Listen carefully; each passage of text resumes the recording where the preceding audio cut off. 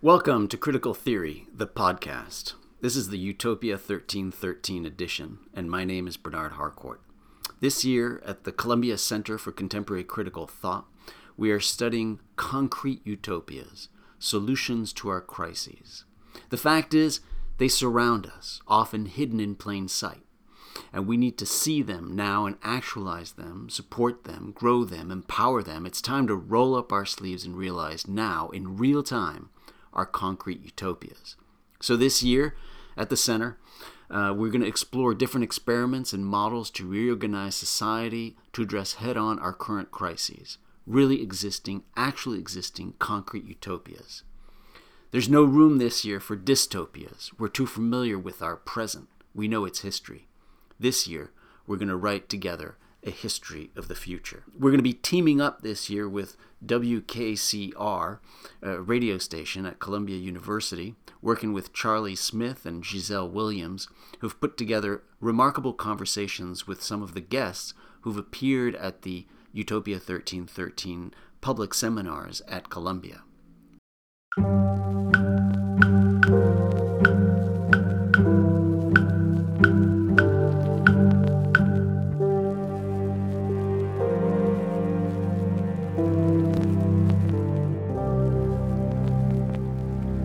In this first episode, Charlie Smith and Giselle Williams of WKCR interview the French philosopher Etienne Balibar.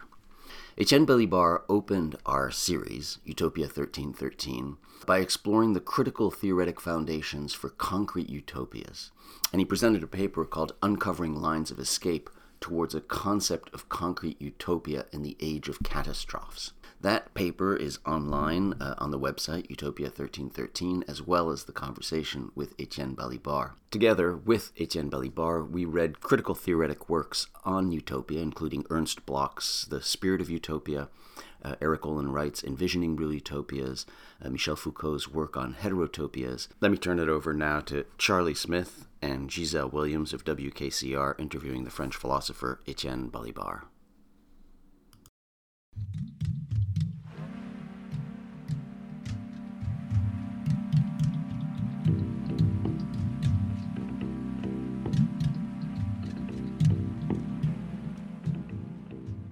The following is an interview with Professor Etienne Balibar, a French philosopher and professor at Columbia University.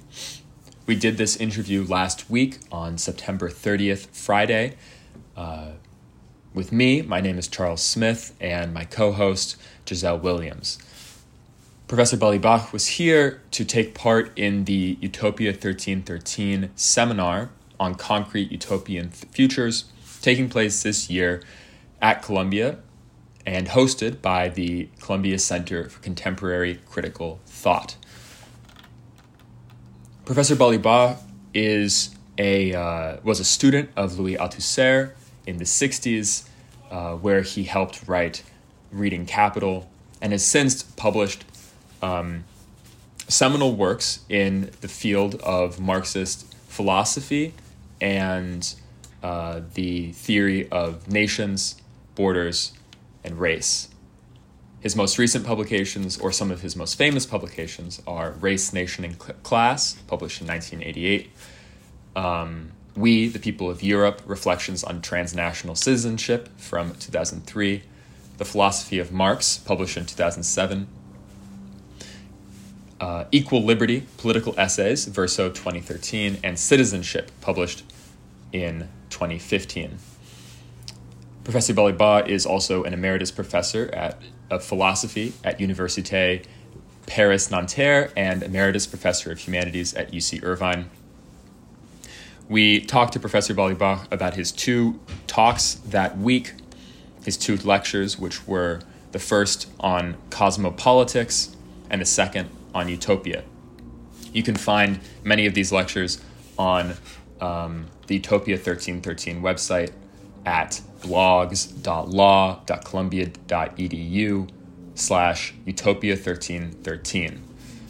Our first question to Professor Balibar was, why do you think that utopias are on everyone's mind right now? He invoked, I would say, in his introduction for our session two days ago. I mean, which was the first introductory session for the whole series on utopia. So he said one thing in general, and then one thing more particularly directed to me, in a sense. So one thing in general was that there is we seem to have moved, I would say, from an era in which the category of utopia was looked at in a very negative way, if you like, or very restrictive way, I would say, for a number of reasons on which perhaps it would be interesting to say also a few words, but we can come that later. And so the negative assessment or evaluation, which came in fact from many different sides, leaves room now for a kind of desire and a feeling of urgency to reintroduce something like a utopian perspective. So perhaps not exactly in the same sense in which it had been, but that takes us also back to the question, what did it mean, which I addressed partially in my talk. But so the reason that Bernard was invoking is, of course, in a sense, a paradoxical reason, but it can be also, it has a tradition behind it, namely the number of reasons in today's world, in the present situation in particular, for which people, many people in fact, belonging to different cultures, different professions, different generations, etc., could feel desperate, or have a feeling that, in a sense, the future is not only dark, but in a sense oblique, but in a sense something like closed, and the natural and healthy, I believe, reaction is not to resign oneself, not to accept this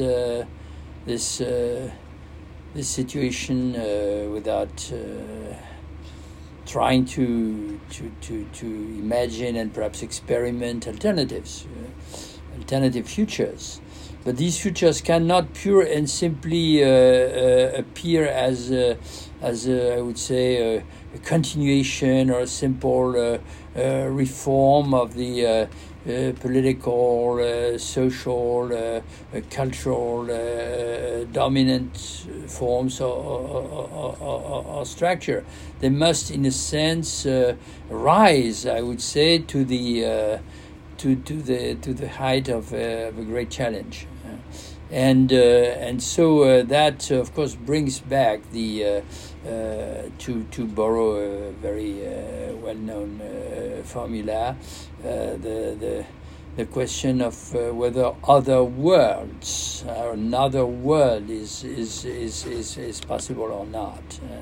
A world in which the planet is not an object of steady and apparently irresistible permanent destruction. I spoke in my talk about the fact that the Amazon's forest is destroyed day after day, and the effects can be observed on the climate and all that. But there are other aspects. There's the rise of an extremely hostile, xenophobic, in fact, and an aggressive kind of ideology in many of our countries, in the north, in the south. There are wars around us, succeeding one another.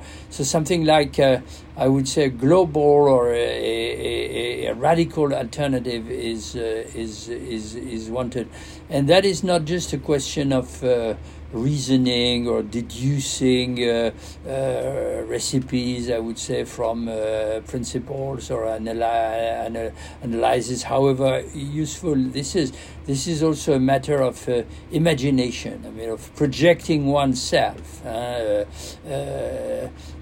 into a different future or perspective, and this, in a sense, is the basic meaning of the category utopia, at least in modern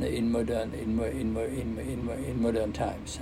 So, in a sense, Bernard's request at the beginning of the series, which will continue, as you know, that's his extraordinary now capacity to set up confrontations and discussions for the whole year.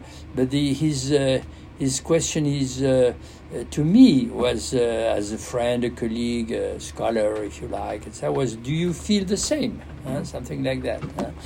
And then that led also to a more personal interpellation, so to speak, because he had returned to some of the things I have said at different moments in my life or in my career, where I touched the issue of utopia, not very centrally, at least at the beginning, and he noticed the fact that he somehow wanted me to justify, if you like, or to explain that in the more or less recent past, tracing back to some decades ago, I would say.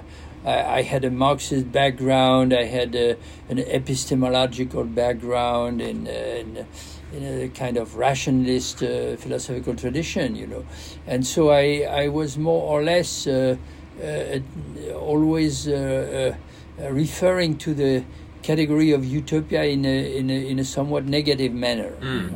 So he quoted, that was not nasty, but that was fun in a sense. I mean, he quoted a sentence I had written somewhere regarding the possibility of a radical alternative to, say, the capitalist order of things. And he said, you're right there. We need to pass from utopia to imagination or anticipation, as if these were antithetic categories. But you seem to be rejecting the category utopia. And more recently, he said, you've written an essay with the title Socialism for the 21st Century, ? Of course, that's not a certainty, it's a set of hypotheses, and there you use a kind of triadic typology of progressive, I would say, political attitudes, and each of which you say is indispensable, and that includes utopia. I mean, you say we need. He said you, that is me, of course. You write what we need to try and move into a better future is our regulations, particularly global regulations for such issues as climate, armaments, the legal condition of women, and so on. And racism, very important. And so then we need insurrections. Of course, that's my old revolutionary attitude, if you like. And we need utopias, which you present as, in fact, essential. Not so much dreams, I would say, of another world, but rather experiments. Experiments in otherness, I would say, or in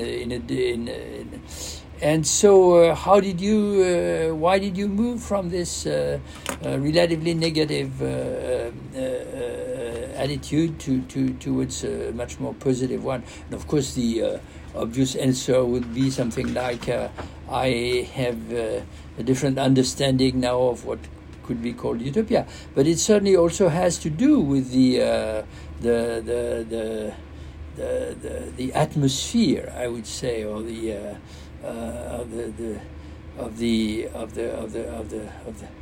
current period, and its very paradoxical combination of, to use the famous old formula of Antonio Gramsci, that he didn't invent, but of the pessimism of the intelligence and the optimism of the will, you know. So I'm turning around your question, but that's it's just to begin. To begin with very long sentences, as an old professor is used to do. So how do we continue? Of course, I could say more about the meaning of utopia, etc., but and about what has become, in a sense, our point of agreement, I would say, with Bernard. But that's. Go ahead. So, in the two talks that you've given to us, or two of the talks you've given to us at Columbia in the past weeks, you of course discussed. Were you there? I was there for both of them. Oh, thank you. We were there, and both of you. Yes, yeah. Thank you so much. I'm deeply honored and very moved that after these years of interruption because of COVID and because I decided to take retirement, when I pay this kind of farewell visit, there's so many students and colleagues who want to come to my talks. Thank you so much.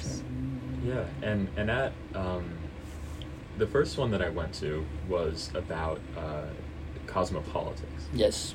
And when you discuss this idea of utopianism as a imagining, as sort of an opening to the other, that also reminds me of your words on on cosmopolitanism. Mm-hmm. Also, mm-hmm. as maybe like a negation of the negation. I think you used in both talks. Yes, that's true. You noticed that.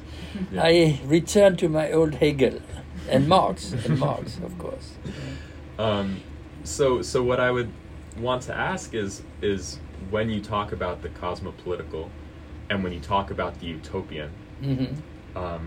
Are these the same thing? And when we make actions towards a concrete utopia, are we also always making a cosmopolitical action and vice versa? Very good question. I'd say that as often in this kind of discussion, which combines, I'd say, history of ideas, philosophy and actuality or politics for the present. The useful thing is not to use these categories as synonyms. I mean, they are as equivalent. So it's more interesting to see why there could be a tension. And that also has to do with the fact that you're brought to, you're led to returning to this discussion for heterogeneous reasons. And so, so that's a bit abstract. So for me, the cosmopolitical and the utopian are, in a sense, two different notions and two different categories. They don't have the same history. They don't serve, I would say, to address exactly the same problems. But what I tend to believe, and this is not just to please my interlocutors or because it's nice to bring things together, is that we have a great interest in combining them, in combining. That is to grant the idea of cosmopolitics a central function, or to show how it is always involved, in a sense, in a utopian project or imagination, and conversely. Now, why that? Because so the tension comes from the fact that, by definition, the idea of a cosmopolitics seems to address global problems. So we tend to, and this, of course, belongs in a sense to the very tradition, the invention of the category, which is fascinating. Of course, the reference I was taking in my recent lectures and the papers I included in a volume just published in French with the title Cosmopolitique are quite inevitably references to Immanuel Kant and some other modern thinkers. But as you know, the very name of the category traces back to the Greeks, to the ancient Greeks. And already at the origins, Michel Foucault was very interested in that. For other reasons, you have a kind of duality. So on one side you have the Stoic tradition, which addresses the question of the cosmos. So the cosmos, of course, is a global category. And so the idea of the cosmopolitis is the idea that essentially you do not belong. I mean, any individual does not belong pure and simply to a single place or city or constituency, but to a much larger and much broader ensemble, which in fact does not include only humans. That was something very interesting to today. And from there, of course, you pass quite naturally to such modern issues as hospitality, for example, which address the issue of the right and the possibility for people to cross boundaries and to travel in the world. But the other meaning of cosmopolitics in the ancient world is the one you find among the cynics. So Foucault was fascinated by that, of course, because he saw the cynic is a negative person who rejects the norms, and the dominant norms is a kind of precursor of Nietzsche and others. And so the reason why Diogenes the Cynics explained that he would consider himself a cosmopolitis or citizen of the world was a negative one. It was not because his city would be included in a larger city. It was a way of saying, I'm not a member of your city. The only city to which I belong is the global. So in any case, this global dimension is there. Whereas when you talk about utopia, the main, there are many trends, many currents in the history of as you know, the word utopia, I mean, whose translation, it's a Greek etymology, but it's a modern word, is not completely clear. Utopia might come from the Greek euo, which means good. So the good place. Utopia would be the good place or the best place. Or it can be a kind of a negation against the place of nowhere, and there are some famous works, literary works, which result. But in any case, it seems to refer. It's always, in a sense, based on the idea that a community, and usually it's a small community. I mean, most of the times, the utopian communities which moved from Europe to America, they built I wouldn't say closed spaces in the absolute sense of the word, but because they are intent on experimenting different forms of relationships among people, different ways of working, different ways of living. They're very funny details, but admirable in a sense. That's the aesthetic side in 19th century utopias. For example, the one I love is the fact that the Saint-Simonians used to wear shirts and jackets with buttons in the back, so that nobody could button his own shirt or jacket alone, but always needed the help of somebody else, a friend. And the question, of course, of the very strong, sometimes also problematic, but dimension of critique of the gender hierarchies and the discrimination between men and women, etc., that you find in many of these romantic utopias. All that seems to be to make sense only if you succeed in isolating yourself sufficiently from the rest of the world.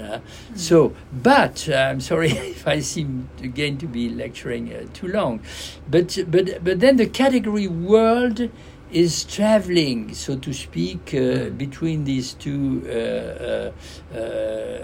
realms or references. So, on one side, of course, it's the whole world, and on the other side, it's the idea of another world in the sense in which the world is what we create and not what we are receiving from the outside.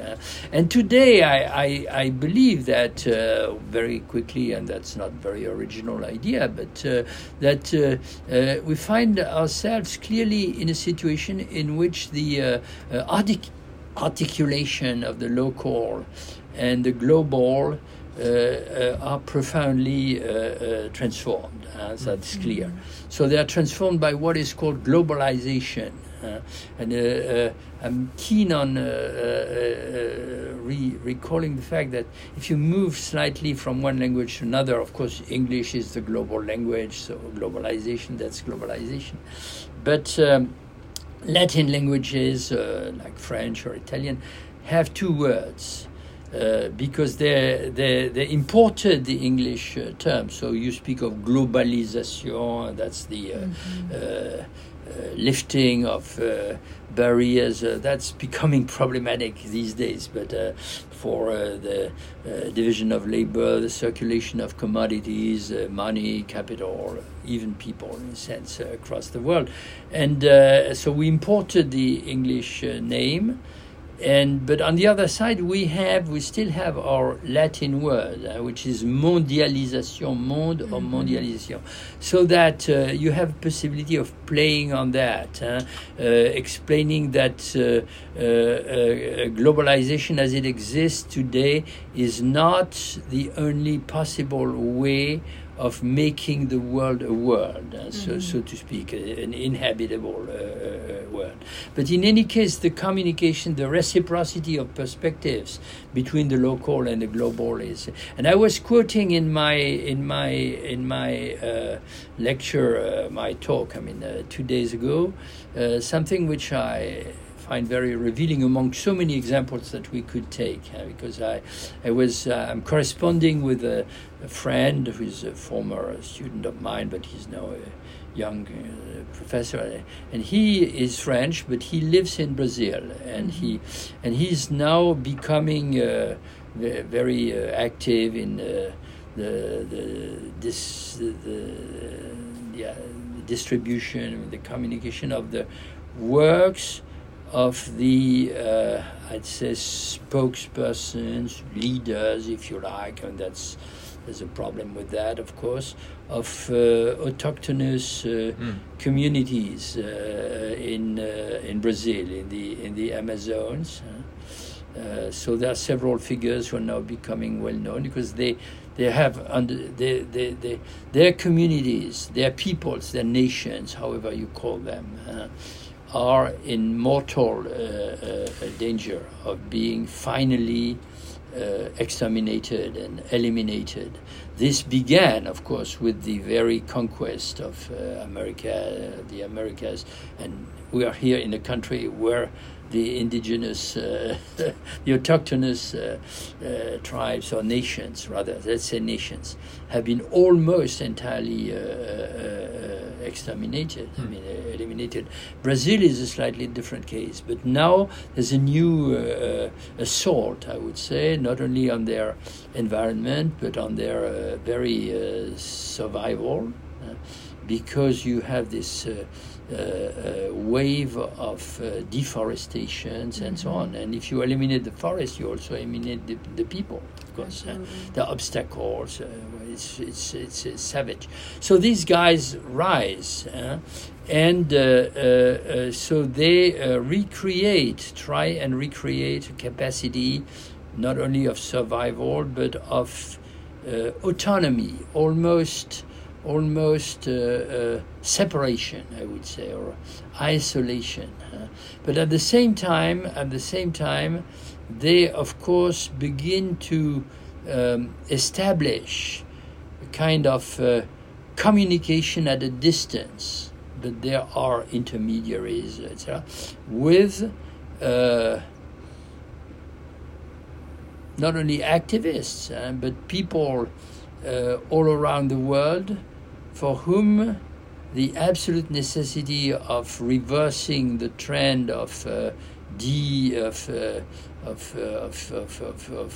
destruction of the planet is something fundamental. So the words circulate and the people, and so I was trying to explain that this is not unproblematic. Of course, it raises all sorts of questions and all sorts of difficulties, but the utopian element and the cosmopolitan element are there very clearly together.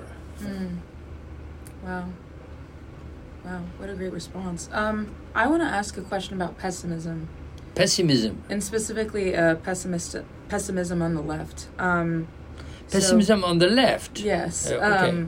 We live in a time of leftist pessimism, I would say. Frederick Jameson, Slavoj Žižek, Mark Fisher, all in some way have written about how it's easier to imagine the end of the world than the end of capitalism. That's the famous sentence that is very often attributed to Frederick Jameson in a famous essay from 40 years ago.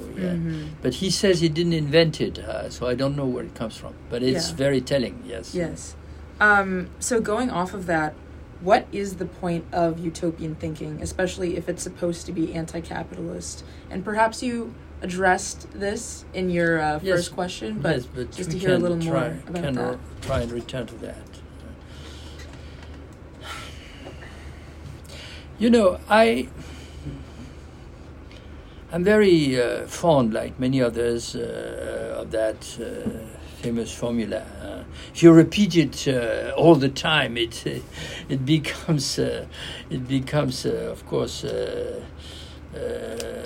ridiculous mantra, or so it eventually makes no sense. But let's keep it for some point, and there could be a kind of aestheticism in that. I'm aware of that. Intellectuals, or a certain category of intellectuals, love to be pessimists. You could say that. Even if at other moments, as citizens, as activists, they present themselves as full of positive feelings, I would say, energy, joy, hope, etc. Classical theorists of the passions, because we're here in the realm of the passions and the affects, which are linked to action and to reflection. Of course, at least in the Western tradition, the great models, Spinoza and others, they entirely rely on this kind of dichotomy dichotomic description of the affective relationship to others and the world. So Spinoza is very simple and great in that respect, because he generates all the passions and the affects out of a single binary, a single antithesis, opposition, which is joy and sadness. And from there you get fear on one side, hope on the other side, hate on one side, love on the other side, and so on and so on. But his explanation, which is very is a great explanation, is based on, in a sense, the ontology of the reality of life itself. It's not just a question of which mood you are in. It's his idea is that if individually or collectively your capacity of action is increased, and perfect translation of that into contemporary terminology would be empowerment. If you are empowered for example, as a victim of this or that kind of discrimination and so on, you feel joy. And this is followed by the whole series of positive affects, which you could gather under the umbrella of optimism. And if you are losing this capacity more and more, so therefore if you are more and more impotent or unable to resist whatever crushes you or assaults you or makes you a victim, then you're sad and you see the world in a completely pessimistic manner. Now, I repeat what I was saying. The intellectual may have a tendency, qua intellectual, which contains some aestheticism, I would say, to say, look, I essentially am a pessimist.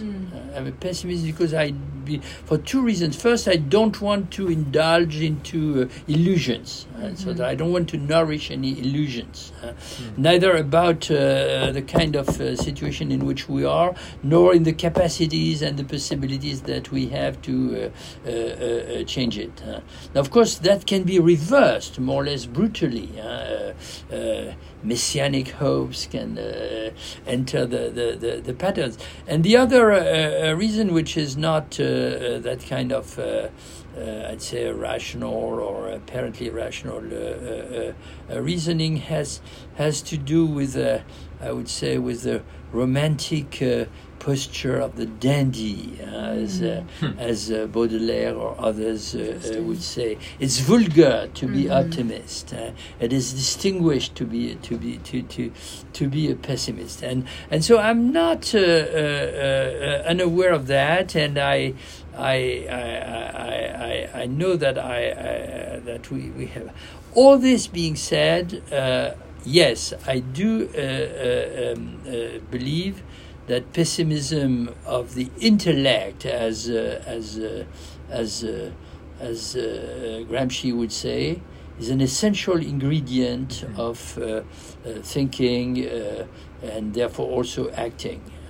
So that means pure and simply that you ought not to believe that the conditions for the realization of your hopes, and that means improving your life and the life of the others and overcoming capitalism, are there just because you would need them. And the greatest thinkers sometimes fall into that trap. Marx, I always repeated to my students, wrote a very famous sentence in the preface to his critique of political economy, in which he said, humankind, I translate approximately, never proposes itself or problems that it cannot solve. If only this were true. I mean, And then he continues, and then the whole dialectics, the negation of the negation that you were quoting, and that is brought into the pattern. He says, because if you look more closely, for example, at the development of capitalism, it creates misery everywhere, but it also creates rebellion. It introduces a kind of productive forces that are incompatible with he believed with the capitalist mode of production. I don't know what he would say about contemporary digital technologies and so on. And these are preparations for the future. So the only thing you have to do is put them together and set them in action. So at this point, if you like, the pessimism of the intelligent is in a sense forgotten. But then, of course, I completely agree with the idea that the other side is the optimism of the will. And the optimism of the will is not, so that's where utopia can be used either in a naive, simplistic sense, or in a more demanding manner. The optimism of the will is not simply kind of naive desire to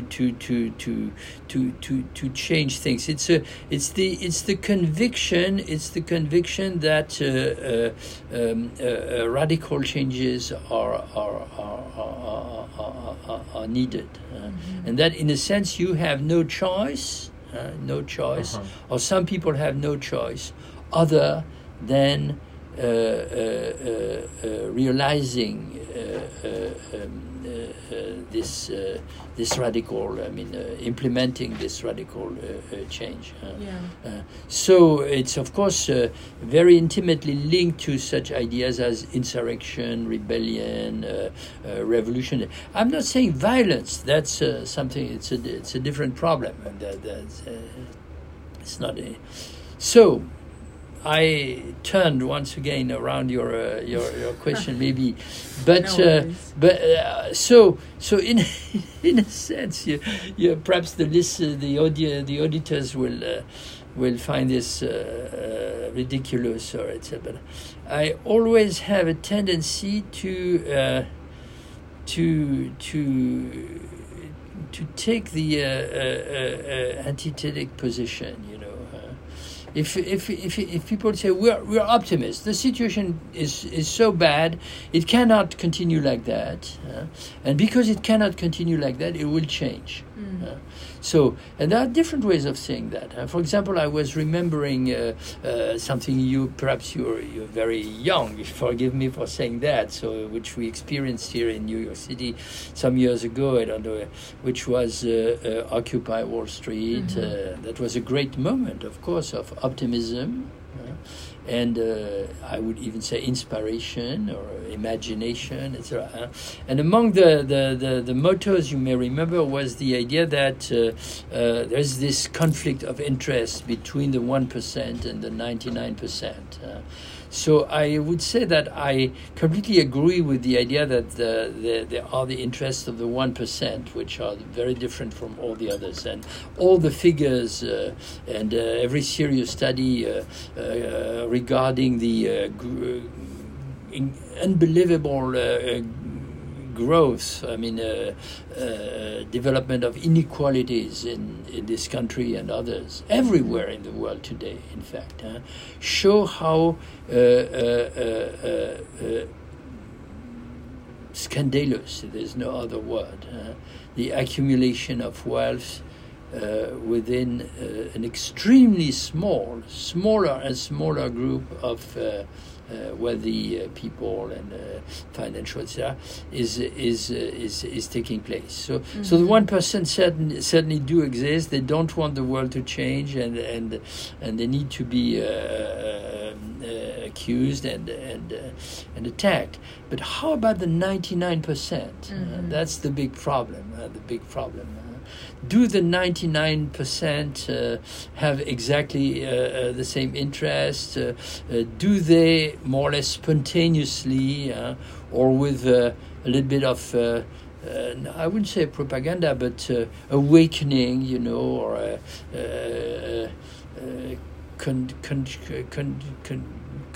consciousness building, etc., realize that they want a new world, or that they need a new world. And here I become the professional pessimist, and I say, wait a minute and give me a break. But on the other hand, I mean, that's the perhaps the aesthetic. If I meet the kind of pessimist I was myself, describing myself as aesthetic, I tend to take the opposite position. We need something. A critical attitude is a dialectical attitude. It's not just saying no to one side and yes to the other, but it's addressing the very conflictual and very contradictory nature of these issues. Now it also comes to my mind that would take us back to Spinoza. I mean that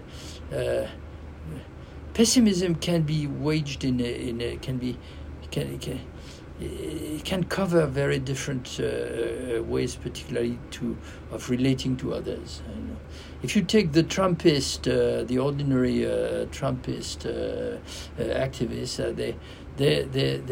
they are not optimists. Their motto is "Make America Great Again." But in fact, they're absolute pessimists. They explain to you that the world in which we live is becoming impossible. There are too many people with dark skin. We are invaded by others. We're no longer the. This is the idea which has a French origin, of course, of the great displacement or something like that. We're no longer at home in our own country, and then we are. They also explain that we're exploited by financial. The consequence of that is not joy. I mean, as Spinoza would say, it's hatred. And hatred and sadness are passions extremely close to one another. It's what Spinoza, I'm quoting him all the time, used to call the sad passions. So that's not the same pessimism as the pessimism of victims of racial or sexual discriminations who, at some moments, if you tend to I wouldn't say to give up, but to feel, yes, a kind of despair, because for too long and the situation has been worsening. That's okay. What time is it, guys? It's 12:32. Is it now the time, Etienne? Just if you want a last question to which I can try this time to give us a quick answer. Do you want to go, Charlie? Sure. So you've talked about this kind of dialectical nature of pessimism and optimism in our political movements, and I am reminded firstly of the three catastrophes which you point out in your talk, the nuclear, which I understand also to be a crisis of extermination, the digital and the climatic. Yes. And it was a very heterogeneous combination on purpose, of course. I would wonder if within those things there is some sort of in the way that you say I think this might be Derrida, that within the impossible there's always the possible. That within these catastrophes maybe there is some sort of unfulfilled concrete utopia. But I want to actually ask on a slightly different topic, which has to do with one of your last remarks at the end of the talk, that we cannot be sure that any concrete utopia we make will not become a prison for the children who were born into it. Yes. I found that quite haunting, actually, and perhaps pessimistic. It reminds me... Lucid. Lucid. Well, lucid. I think lucid is exactly what I would say. Lucid, yes. Maybe the utopia becomes Yes. something like the tattered ruins of the map in Borges, that the Yes. people live within. I'm trying to avoid the idea that had become a kind of not only a mantra but a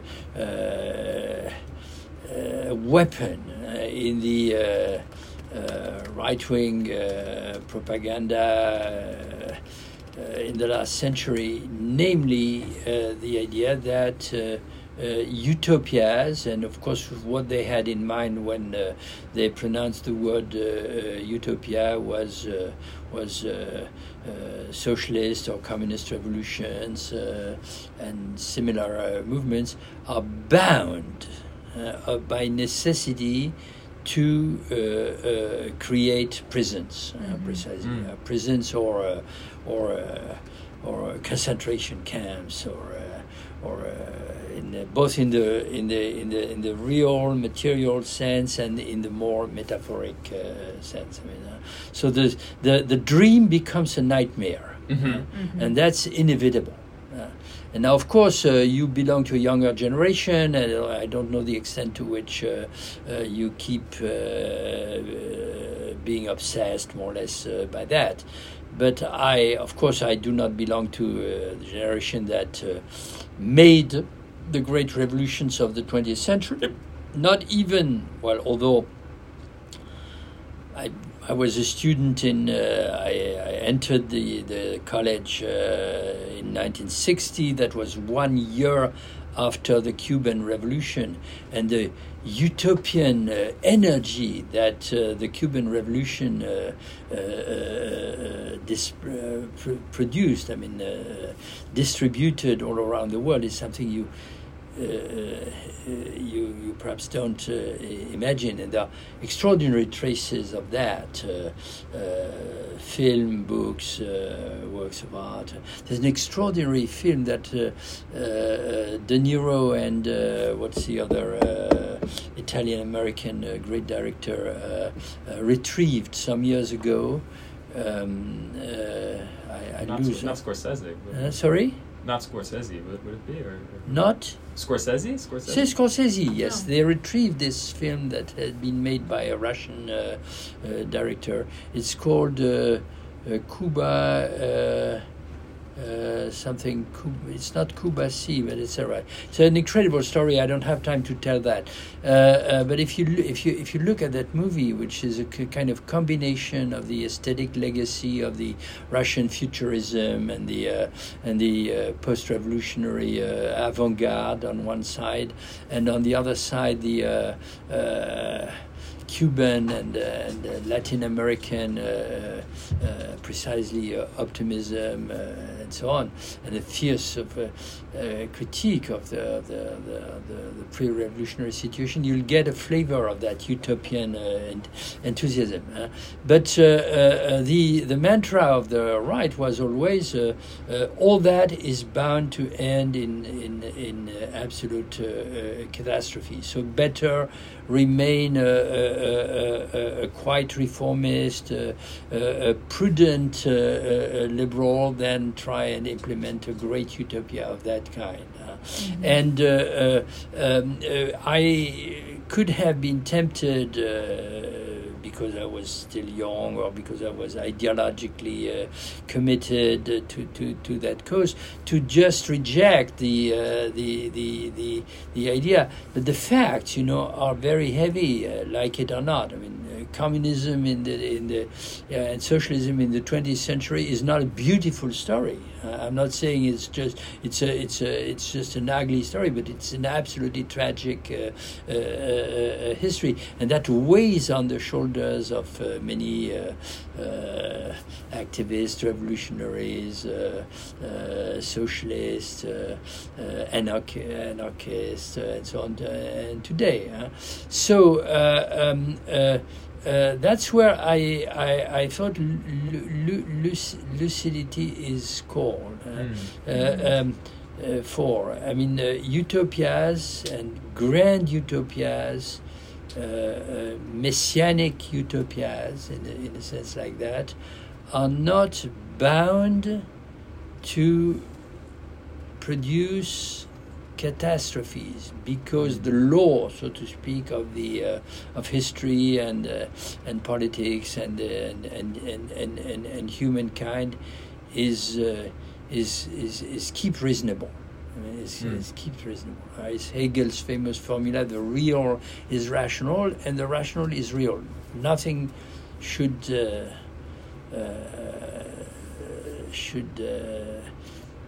transgress, so to speak, that law.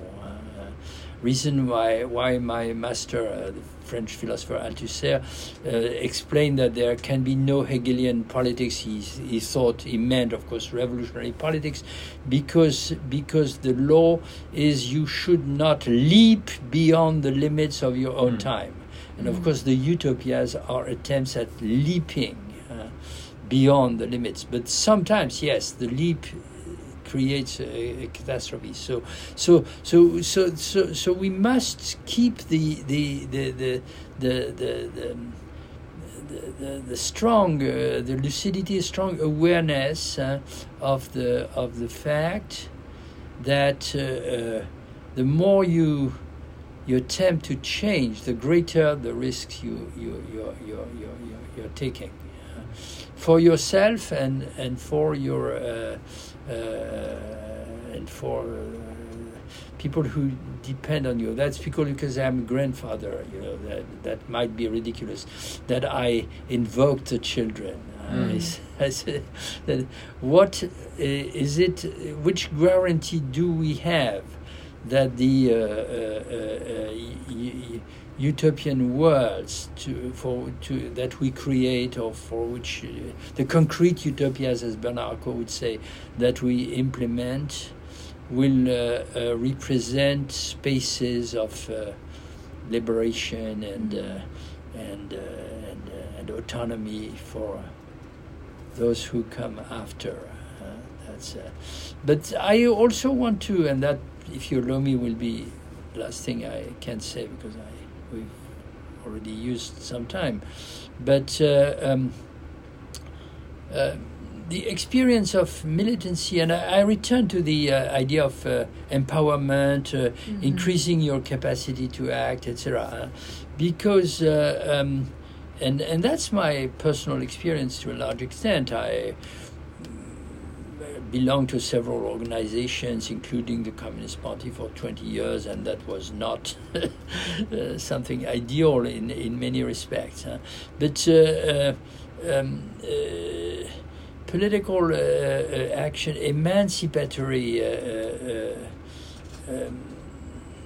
action involving imaginations and acts like Occupy Wall Street or other examples, are not something that you do for yourself in your corner, and it's above all not something that many people, a mass of people. It's exactly the opposite of the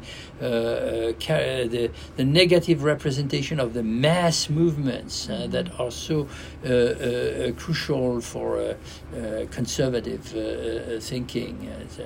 It involves the creation of a collective body, if you like. So that the risks are there, undoubtedly, but there is an enormous joy that, or optimism, if you that arises from the fact of being active together like that.